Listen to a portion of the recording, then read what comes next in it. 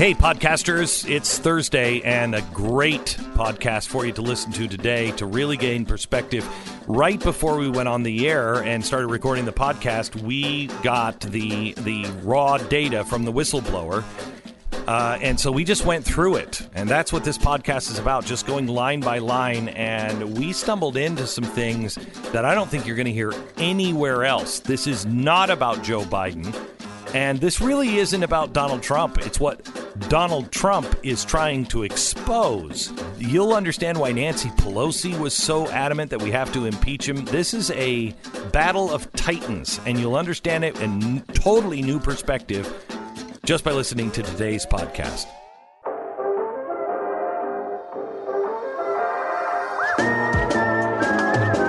You're listening to the Best of the Glenn Beck program. To the Honorable Richard Burr, Chairman, Select Committee on Intelligence, United States Senate, and the Honorable Adam Schiff, Chairman, Permanent Select Committee on Intelligence, House of Representatives. Dear Chairman Burr and Chairman Schiff, I am reporting, this is the whistleblower now. This is August 12th, 2019. I am reporting an urgent concern in accordance with the procedures outlined in 50 U.S.C., blah, blah, blah, blah, blah. This letter is unclassified when separated from the attachment. In the course of my official duties, I have received information from multiple U.S. government officials that the President of the United States is using his power of his office to solicit interference from a foreign country in the 2020 U.S. elections. Wow, that's quite a charge. The interference includes, among other things, pressuring a foreign country to investigate one of the president's main domestic political rivals. The president's personal lawyer, Rudolph Giuliani, is central figure in this effort. Attorney General Barr appears to be involved as well. Okay, so I want to set this out from the outset. In the course of my official duties, I have received information from multiple U.S. government officials. So in other words, what he's about to present, he has no firsthand knowledge of. But even if he did, what he's saying, I don't know if there's a problem. He said, over the past 4 months, more than half a dozen U.S. officials have informed me of various facts related to this effort. The information provided herein was relayed to me in the course of official interagency business. It is routine for U.S. officials with responsibility for a particular regional or functional portfolio to share such information with one another in order to inform policymaking and analysis. So in other words, I want you to know we're not doing anything weird here. I was not a direct witness to most of the events described. Let me read that again. I was not a direct witness to most of the events described. However, I found my colleagues' accounts of these events to be credible because in almost all cases, multiple officials recounted a fact pattern that was consistent with one another. In addition, a variety of information consistent with these private accounts has been reported publicly. Now, let me tell you something. First of all, we'll let you decide whether there's anything in this. But I want you to know, I really, truly believe we would have read this document differently had the press and the intelligence community not spent the last 3.5 to 4 years trying to take this president down on everything. This used to mean something when you'd have a so-called whistleblower. But does anybody trust the press, the intelligence community, the DOJ, any of it? They have so discredited themselves that you don't know what's real and what's not. He says, I am deeply concerned that the actions described below constitute a serious or flagrant problem, abuse, or violation of law or executive order that does not include differences of opinions concerning public policy matters. It is consistent with the definition of an urgent concern in U.S.C. 50, blah, blah, blah. I am therefore fulfilling my duty to report this information through proper legal channels to the relevant authorities. I am also concerned that these actions pose risk to the U.S. national security and undermined the U.S. government's efforts to deter and counter foreign interference in U.S. elections. To the best of my knowledge, the entirety of this statement is unclassified when separated from the classified enclosure. Stu, do we have the classified enclosure?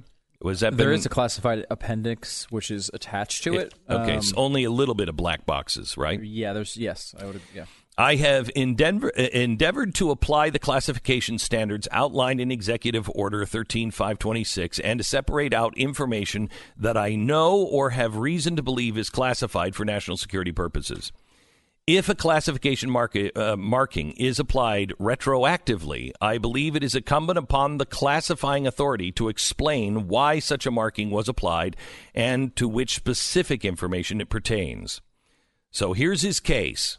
1. The 25th July presidential phone call. Now remember, we went over this yesterday. And because you may have missed yesterday's show and maybe really only heard the reporting with ellipses, the media in newspaper, online, on television, on all fronts, used an ellipse, used the ellipse to skip over about 540 words. Now, I've never seen that done before, but they removed almost an entire page between "I have a favor to ask" and "Could you look into Joe Biden?" What those ellipses took out was the president looking to say to the president of the Ukraine, I need you to understand, we think you're surrounded by some of the bad guys that hacked into the DNC servers. That server is still lost. We need to know where that server is. We think one of the oligarchs, maybe in your circle, has it or knows where it is. We need to know that because we've been doing this investigation with Robert Mueller, and he's got nothing. He's been looking into me. He should be looking into Russia, and that those Russian oligarchs have infiltrated your oligarchs, and we think they're working together. Now, that is national security. That's doing what the Congress and everybody else should have been doing, but they didn't. So here's how they described the phone call in this whistleblower's report. Early in the morning of July 25, the president spoke by telephone with the Ukrainian president, Zelensky. I do not know which side initiated the call, but this was the first publicly acknowledged call between the two leaders since a brief congratulatory call after Mr. Zelensky won the presidency on April 21st. Multiple White House officials with direct knowledge of the call informed me that after the initial exchange of pleasantries, the president used the remainder of the call to advance his personal interests. Stu, fact check. With personal interest. After they had exchange of pleasantries, the president used the remainder of the call to advance his personal interests. It certainly wasn't the remainder of the call. There was other things discussed as well. And you could certainly, if you want to take the worst reading of Trump's words, that they were only about his own personal interest, then you could say that to some degree. However, his personal interests seemingly align with a national interest. Correct. In that if we had a vice president of the United States participating in corruption related to favoring his child and also a bunch of money, over $1 billion disappearing, that would be of the national interest of the United States. Sure would be. But beyond that, it wasn't in his personal interest because he said, I need you to look into, apparently they call it CrowdStrike. He didn't even understand what he was talking about. It did seem like he was reading notes about what he was supposed to say. He was briefed on, here's what you need to tell them to further the Russian investigation.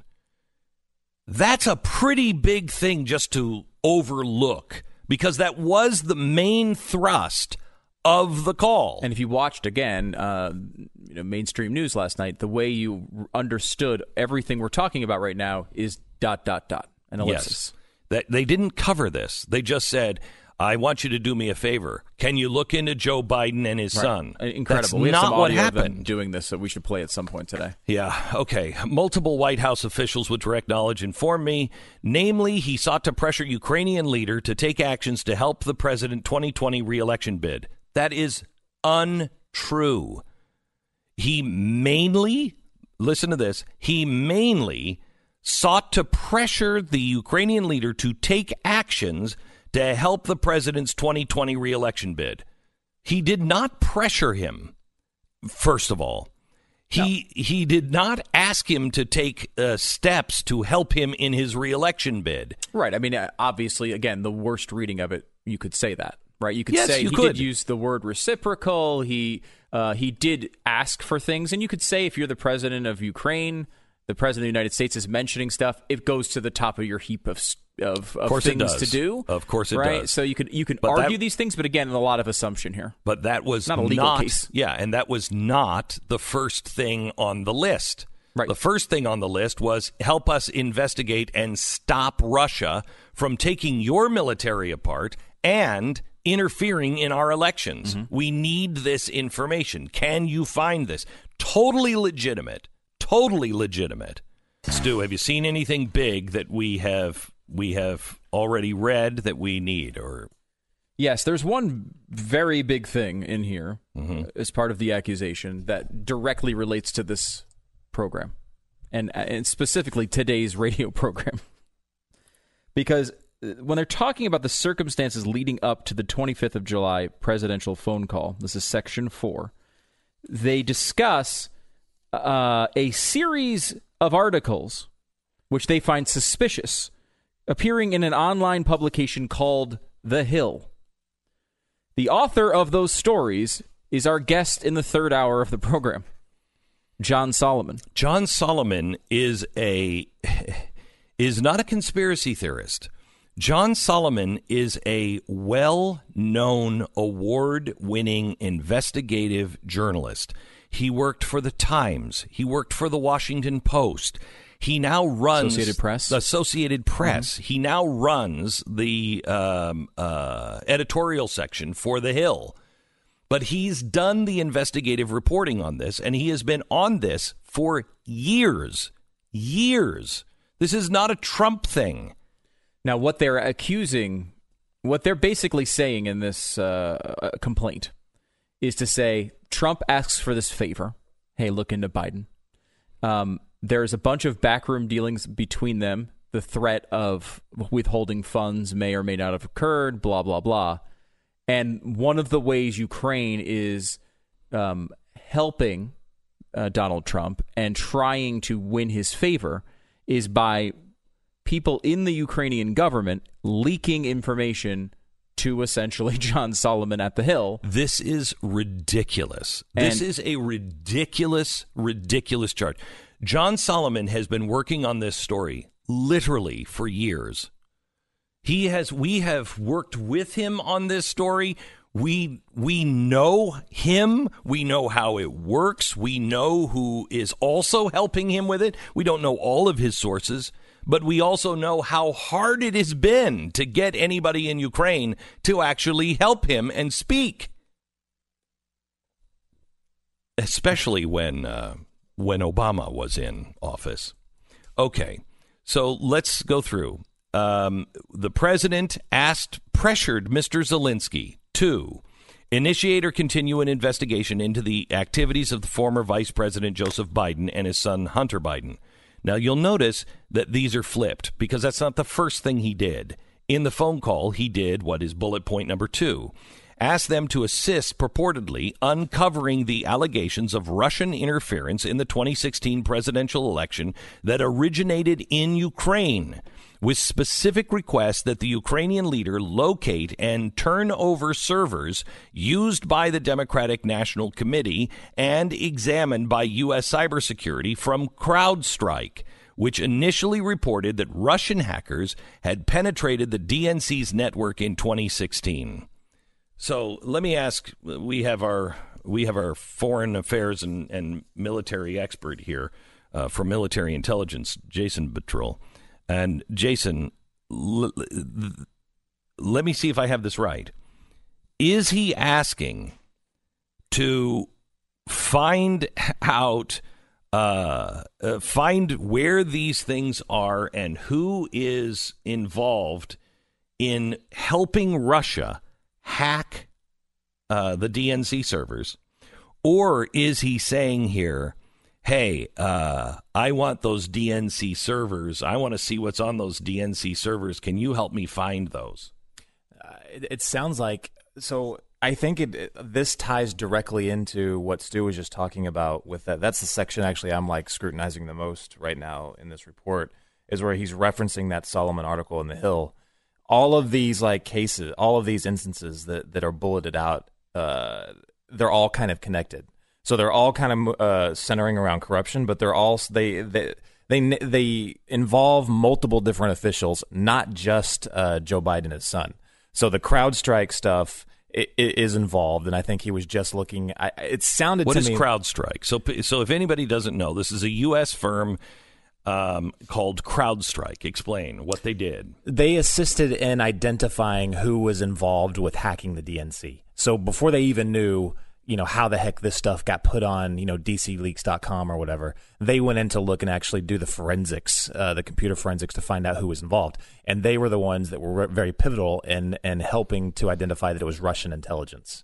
So CrowdStrike looked into that. They were like, okay, the Russians are involved. We, U.S. intelligence officials came to the same conclusion. And then they also continued their work, and CrowdStrike found out, and this was not in his report, but they also found out that the Russians were involved in hacking the actual Ukrainian military. Correct. So there was a lot involved. All right, with so CrowdStrike. Stu, would you go back and find in yesterday's actual transcript what the president was asking for?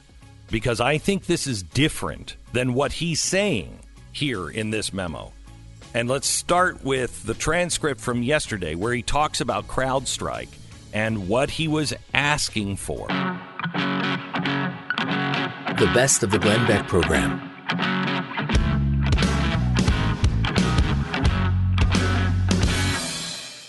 Hey, it's Glenn, and you're listening to the Glenn Beck program. If you like what you're hearing on this show, make sure you check out Pat Gray Unleashed. It's available wherever you download your favorite podcasts.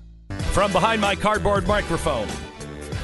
Yes, I'm not a doctor, but Oh, no, wait a minute. Yes, I am. It's the Glenn Beck program.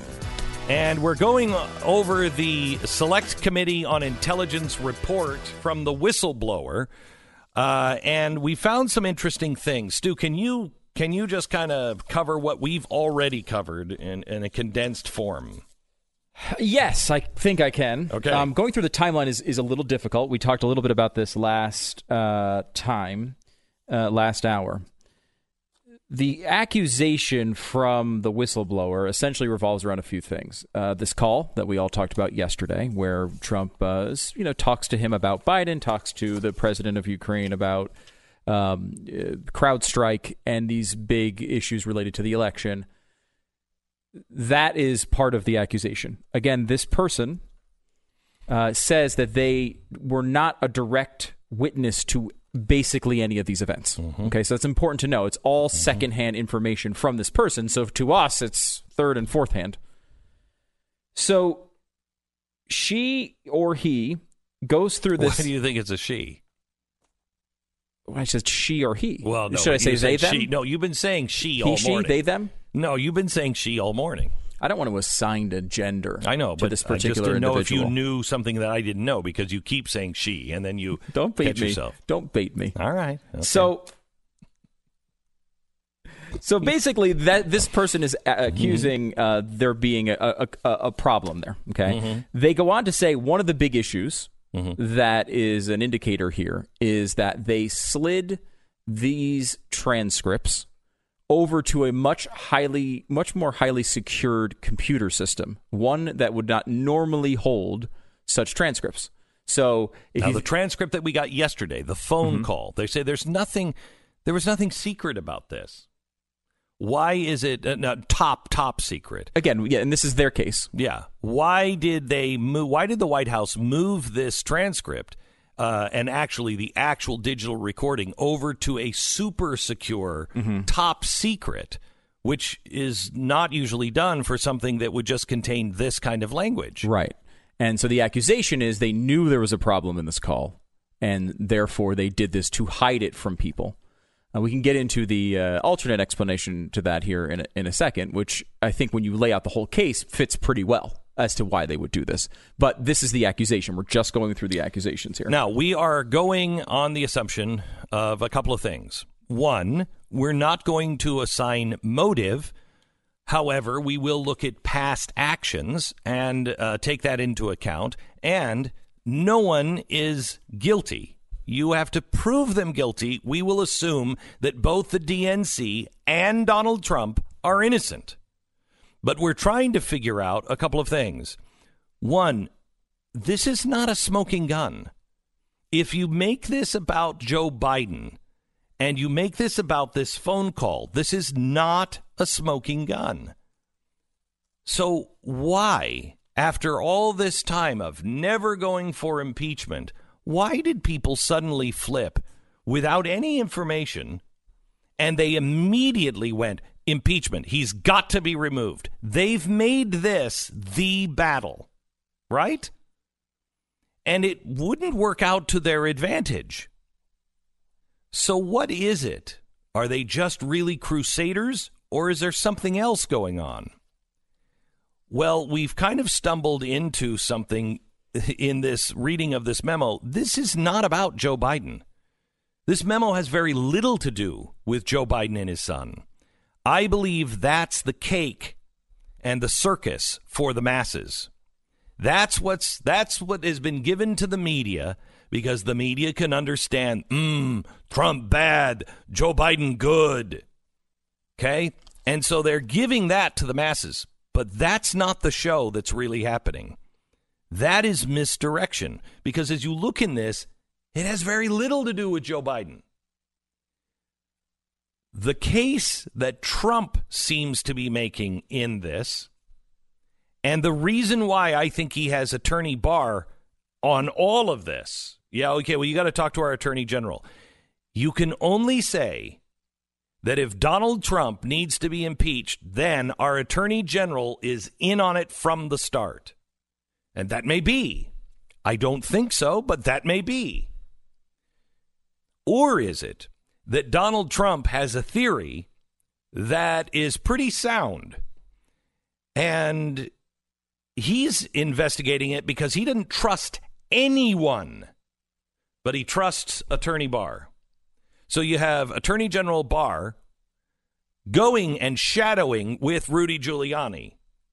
And what is it that they're looking for? We're going to lay this all out for you here in just a few minutes, and I'll answer all those questions, but I want to get back into this memo so you have all of it. We left it at the transcript was loaded into a separate electronic system that is otherwise used to store and handle classified information of an especially sensitive nature. One White House official described this act as an abuse of this electronic system because the call did not contain anything remotely sensitive from a national security perspective. Or did it? I do not know whether similar messages or measures were taken to restrict access to other records of the call, such as contemporaneous handwritten notes by those who were listening in. 3, ongoing concerns. This is the whistleblower. On 26 July, day after the call, U.S. Special Representative for Ukraine negotiations, Kurt Volker, visited Kyiv. By the way, we should explain Kyiv. Kiev is what we've always grown up saying. But that is because that was the Soviet name, and the people in Ukraine actually find that offensive. The name is not pronounced Kiev. That was the Soviet translation and the Soviet renaming, and kind of just a dig and a little salt in the wound for Ukraine. The same way that they say the Ukraine. Yeah, and we're all used to that. It's supposed to be just Ukraine. It is a sovereign nation. So you'll notice U.S. diplomats, you notice Biden in the video saying Kyiv because it's seen as a measure of respect for Ukraine as a sovereign nation. And I keep saying, I got Kyiv, I keep saying the Ukraine, and it's not. They're it's both Ukraine. habits, yeah. All right. 26 July, day after the call, U.S. Special Representative, Ukraine negotiations Kurt Volker visit Kyiv and met with President Zelensky and a variety of Ukrainian political figures. Ambassador Volker was accompanied in his meetings by U.S. Ambassador to the European Union, Gordon Sonderland. Based on multiple readouts of these meetings recounted to me by various U.S. officials, Ambassadors Volker and Sondland reportedly provided advice to the Ukrainian leadership on how to navigate the demands that the president had made of Mr. Zelensky. I also learned from multiple U.S. officials that on or about 2nd of August, Mr. Giuliani reported he traveled to Madrid to meet with one of President Zelensky's advisors.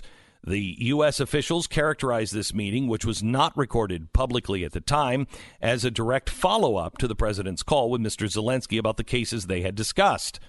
Separately, multiple U.S. officials told me that Mr. Giuliani had reported privately reaching out to a variety of other Zelensky advisors, including Chief of Staff and Acting Chairman of the Security Service of Ukraine. I don't know whether those officials met or spoke with Mr. Giuliani, but I was told separately by multiple U.S. officials that Mr. Yermak and Mr. Bakanov intended to travel to Washington in mid-August. On August 9th, the president told reporters, I think President Zelensky is going to make a deal with President Putin and he'll be invited to the White House, and we look forward to seeing him. He's already been invited to the White House and he wants to come, and I think he will. He's a very reasonable guy. He wants to see peace in Ukraine, and I think he'll see it coming very soon, actually, end quote. So what is all of this about? If you remember in the phone call, Mr. Zelensky asked for Rudy Giuliani to come. Can you brief me on these things? Can you help us? And Zelensky was already aware of all of the corruption that Mr. Trump was talking about. Now, the circumstances leading up to the July 25th presidential phone call, according to the whistleblower, we're reading the transcript as it was given to the House and the Senate earlier this morning. Beginning in late 2019, a series of articles appeared on an online publication called The Hill. These articles, several Ukrainian officials, most notably Prosecutor General Yuri Lutsenko, made a series of allegations against other Ukrainian officials and current and former U.S. officials. Mr. Lutsenko and his colleagues alleged, according to John Solomon at The Hill, who, by the way, is coming up in about 40 minutes, to the very best of my knowledge, I'm on the wrong page. That was 4, so I got to go to 5 now. Hang on, let me page.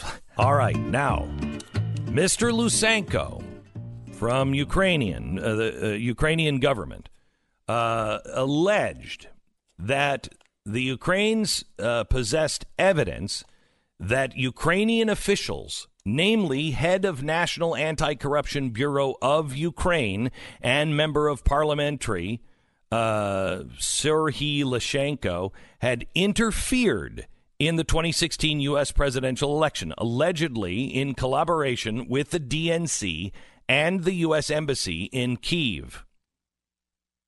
That's quite a charge.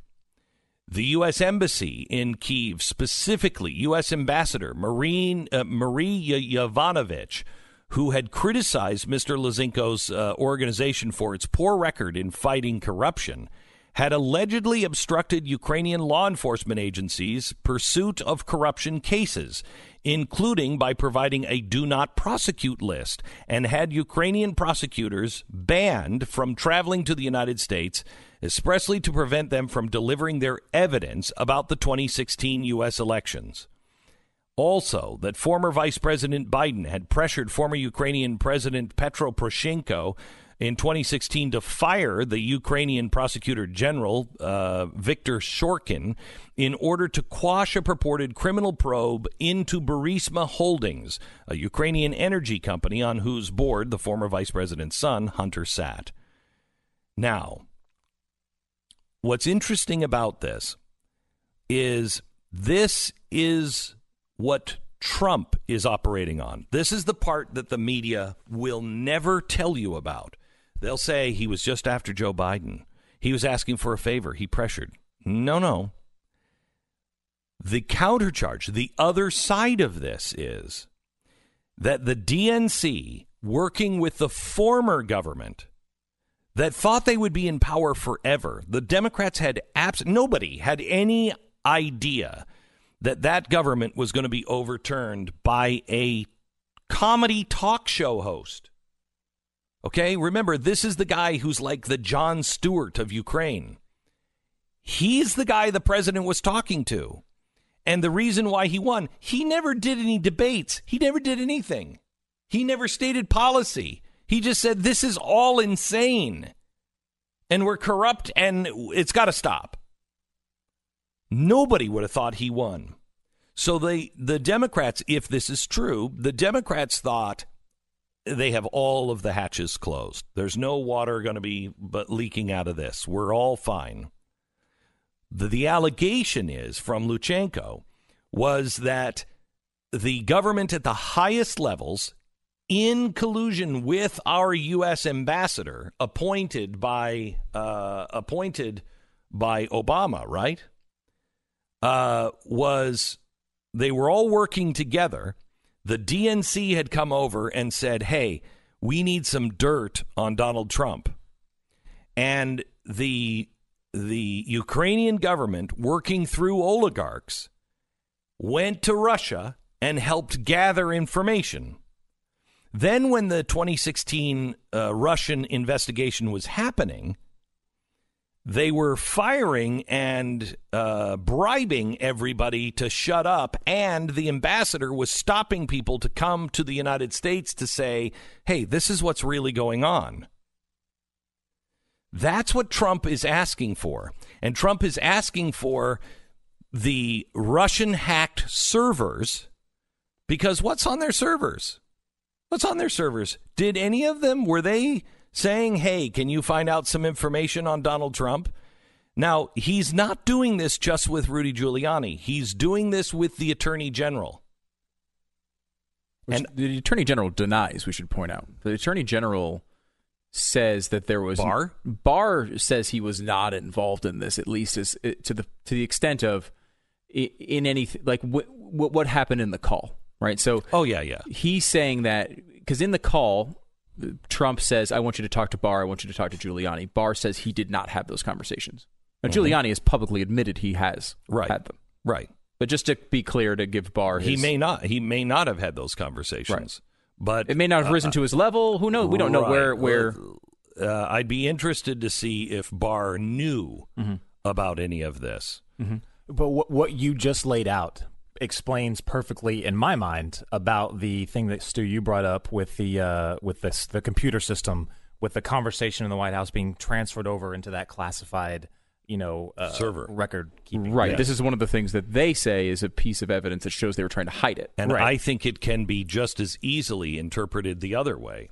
Yeah, well, I mean, if you think about, as is, if you look at that conversation, just the mere fact that he mentioned Biden and that scandal does not constitute, who cares? Like, even if that got out, it might look bad, but it's not going to, it's not going to warrant them putting a classification on this and throwing it over there. Mm-hmm. But if everything you're looking into, if what you, Glenn, just laid out is accurate, then you don't want the Obama holdovers in the White House getting wind of that. You don't want intelligence knowing about that. Especially think about it from Trump's perspective. He's very suspicious of intelligence. He's had bad experiences with them. But what he's alleging here is, and we have evidence to back up that things like this have happened, that what he's alleging is that Obama and the DNC worked with the intelligence agency and the government of Ukraine to try to dig up dirt on Donald Trump to stop his campaign. Well, if I'm having conversations about, making sure, I do not want the intelligence community, I do not want the DNC, the Obama holdovers, I don't want anyone knowing about it, but I do want a trail of it someplace. Don't delete it. This reminded me of You're listening to Hang Glenn on. Beck. Back in just a second. This is the best of the Glenn Beck program.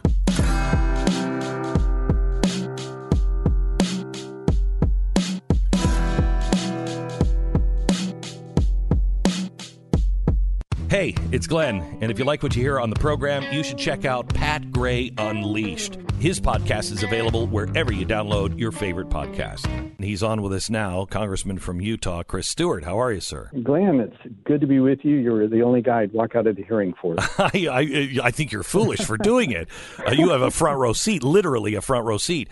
Tell me what you think this is really, what's really going on here. Well, it's nothing that we haven't seen for 3 years. And that's just not shocking. It shouldn't surprise anyone. This is a concerted effort by Democrats to repeal and rescind the 2016 election. It's what they've been doing since the very day Donald Trump was elected. And Glenn, it's not going to be successful. There's just nothing here that is impeachable. And if I could make this point, I think it's a fair point. I'm not here to protect the president. I'm not here to protect anyone. We just want to know the facts, but the facts just don't bear this out, unlike in previous impeachments. I mean, with Richard Nixon, the American people understood that was wrong. There was a break-in. There was a cover-up. There was obstruction of justice. With Bill Clinton, the American people knew that it was wrong for him to be with an intern, and it was wrong for him to lie to a grand jury. And what in the world are you going to commit? How in the world do you convince the American people that there's an impeachable offense here because he asked a foreign leader to investigate what he thought was corruption? And I think most Americans look at that and listen to that and go, why in the world should we remove him from office for that? Yeah. And, you know, Chris, as I read this, because I read this morning and you had access to it yesterday, as I was reading this morning, I don't think this is about Joe Biden. This is really all about the Russia investigation. What was going on, when Obama was in office? Were the Democrats using the Ukrainians to look for dirt on Donald Trump? And, you know, that CrowdStrike server thing is disturbing if you look at it from a different point of view. Then you all of a sudden go, wait a minute. That would explain why he would take this transcript and put it into an encrypted form that no one can get to unless subpoenaed by the Congress. No one can get into this because he's showing, I think, he's trying to make the case of a deep state.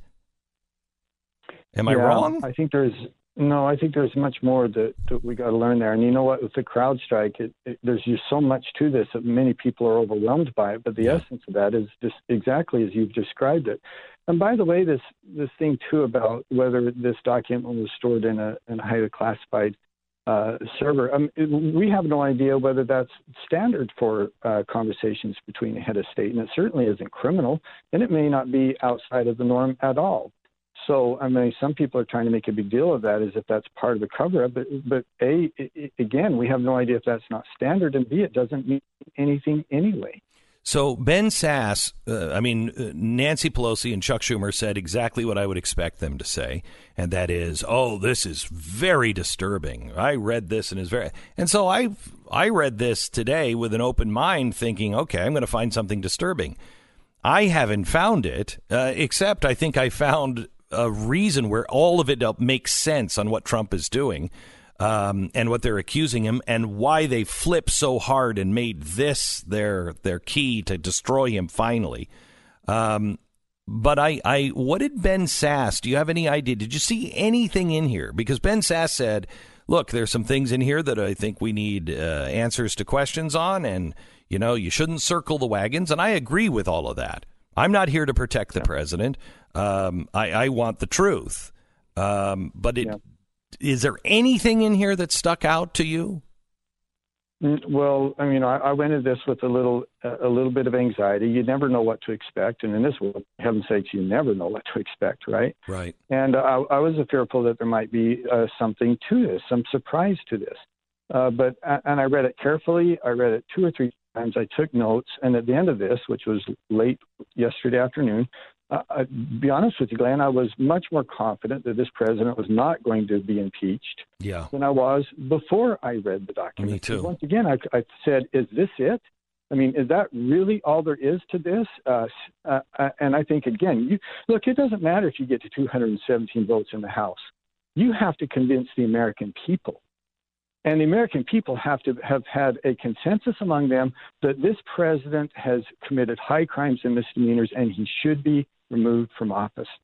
And I don't think there's a chance in the world that this document convinces the American people of that. And you talk about Nancy Pelosi and Chuck Schumer being disturbed, but Glenn, they've been disturbed for 3 years. Yeah, but here's the thing. This is the part that doesn't fit, Chris, that Nancy Pelosi has been against this. This makes no sense. She's been against this the whole time. Why, all of a sudden, with nothing, does she say, this is it? Got to strike while the iron is hot. The iron isn't hot. The American people, even Democrats, are not for impeachment. Yeah, you know what, Glenn? I think there's a actually fairly simple explanation for that, and it's two elements to it. Number one is, and this is just obvious, and you know this, and that is that she just finally reached a point with her own party, her own caucus, that she couldn't do nothing. And I think the genesis was that with those 7 moderates who represent, moderate districts and have in the past have been kind of a buffer for her. When they wrote that editorial over the weekend, I think she felt like she had to respond to this. But at the same time, the second element to this is this. She's not serious about this effort. If she was serious about an impeachment inquiry, that requires a vote on the House floor. She has to put her members on record of saying, yes, we are seeking impeachment. And she hasn't done that. She's trying to split the baby. She's saying, yeah, we're going to start an impeachment inquiry, and we're going to do it by doing the same thing we've been doing for the last, 9 months. And that's the committee's doing the same thing. She's not serious about this inquiry, or she would have the vote and compel her members to say, yes, I want to proceed. And she hasn't done that. All right. The guy who you just questioned, he is the director of national intelligence. He's the guy who stopped the memo from coming out and be given to Congress. They're saying that this is unprecedented. No whistleblower has ever been kept in the history of our country from Congress. Is that true? What do you make of this and his testimony? Yeah, it's true, but there's a reason for that. And that is, we've never had a whistleblower complaint that was an accusation against the President of the United States. And so then you have elements of executive privilege. And the second thing that he had to consider, the law compelled him to consider, was this outside of the jurisdiction of the Director of Intelligence, which it was. And look, Mr. McGuire, as I was adamant in my defense of him, this is a man of clear integrity. He found a deficiency and ambiguity in the law and did not know what to do. He wasn't trying to obstruct. He wasn't trying to protect the White House. He simply didn't know what legally he could do in this situation. And I think he did the only thing that he could do. You go to the Office of Legal Counsel and you seek their advice. That's what they're there for. But to create this narrative of my Democratic colleagues, and they attacked his integrity so often and so repeatedly, as if he's the problem. And then I said to them, if you think you're going to win on this by trying to convince the American people that this is a political stooge sitting before us, good luck on that. Because if anyone watches this hearing for even a few minutes, it's very clear. This is a military officer who has served his nation for 36 years. He's not here for political ambitions. He's here to serve his country, and that's what he was trying to do. So it was a threat to the national security, according to this whistleblower. It's a threat to the presidency itself and the country. Who does it? What should he have done? You say, well, it wasn't in his jurisdiction. So can't he pass that to somebody's jurisdiction? Or, he said, he was asked, well, did people investigate this? And they did. What did they find? Or why did it not go to someone else? Well, and it gets a little bit complicated, Glenn, and I don't want to bore you with some of the technical legalities. But I mean, what it comes down to is this: at what point, and it's not whether he had to. I mean, the objection of my Democratic colleagues is that he didn't do it immediately, but he had a 14-day window where he could seek legal counsel and make a decision. And it's apparent that, again, he and the Inspector General were in a disagreement and a bit of a loggerheads. And I think that we have to realize that, as I said, the law is deficient on this, and we need to address the law. But I mean, this information, as a member of Congress, and I've made this clear repeatedly over the years, my job and the thing that I protect is allowing Congress to provide its oversight, allowing Congress to have access to this information. And I've always said this should come to Congress. But I recognize in this case there was a complicated legal process before it could come to Congress. Mm-hmm. And that's what he was trying to comply with. And it seems to me that it only added fuel to the fire, because everybody knows they try to play off the Nixon thing. It's the cover-up that got you in trouble. Yeah. If it's a legal process and this guy is honorable, I mean, what are you going to do about it? It just goes in to just make more smoke. Chris, I appreciate it. Good to talk to you. Thank you. Sir. Good to be with you. Representative Chris Stewart, Republican from Utah. I mean, legitimately right out of the hearing. Like, you'll see him go, but he's going to walk back into the hearing room in a second. We'll see him on C-SPAN walking back in. He just finished questioning. You're not going to get better, quicker insight from a real player in the story than that. And we should mention, too, John Solomon, who was supposed to be on here. If you were looking for that interview, he had to reschedule till tomorrow. Had apparently, he said, a meeting with a source that had just come up. So he's rescheduled till tomorrow. He was the guy who is not by name, but his work is mentioned in the whistleblower report extensively. And so he's going to come on and tell us what that is like to go through on tomorrow's program at this time. And in 1 minute, I want to come back, and I'm going to give you the timeline. Stu will take you through the timeline of this whistleblower report, because it's all out of order, so it's kind of hard to figure out. But he's taken the time and put it all in order so you can understand it. And we'll get to that. Also, on today's television program, we're going to take your phone calls. And I'm going to be taking phone calls right after this broadcast in about 40 minutes. If you'd like to come on, I'd love to hear your opinion. I want to know what you've pieced together, what you're thinking, what your friends and neighbors are saying about this impeachment stuff. Call us now at 888-727-BECK, 888-727-BECK. We're going to take your phone calls, and we'll do that right after this broadcast in about 40 minutes. So call now and talk to our producers, 888-727-BECK. All right, let me tell you about Goldline. There is something happening, as I'm going to outline to you tomorrow. Whatever changed last week, we clearly still have a very big problem. The Fed is still bailing out the banks to the tune of $160 billion a day. Why? What happened? No one is answering this question.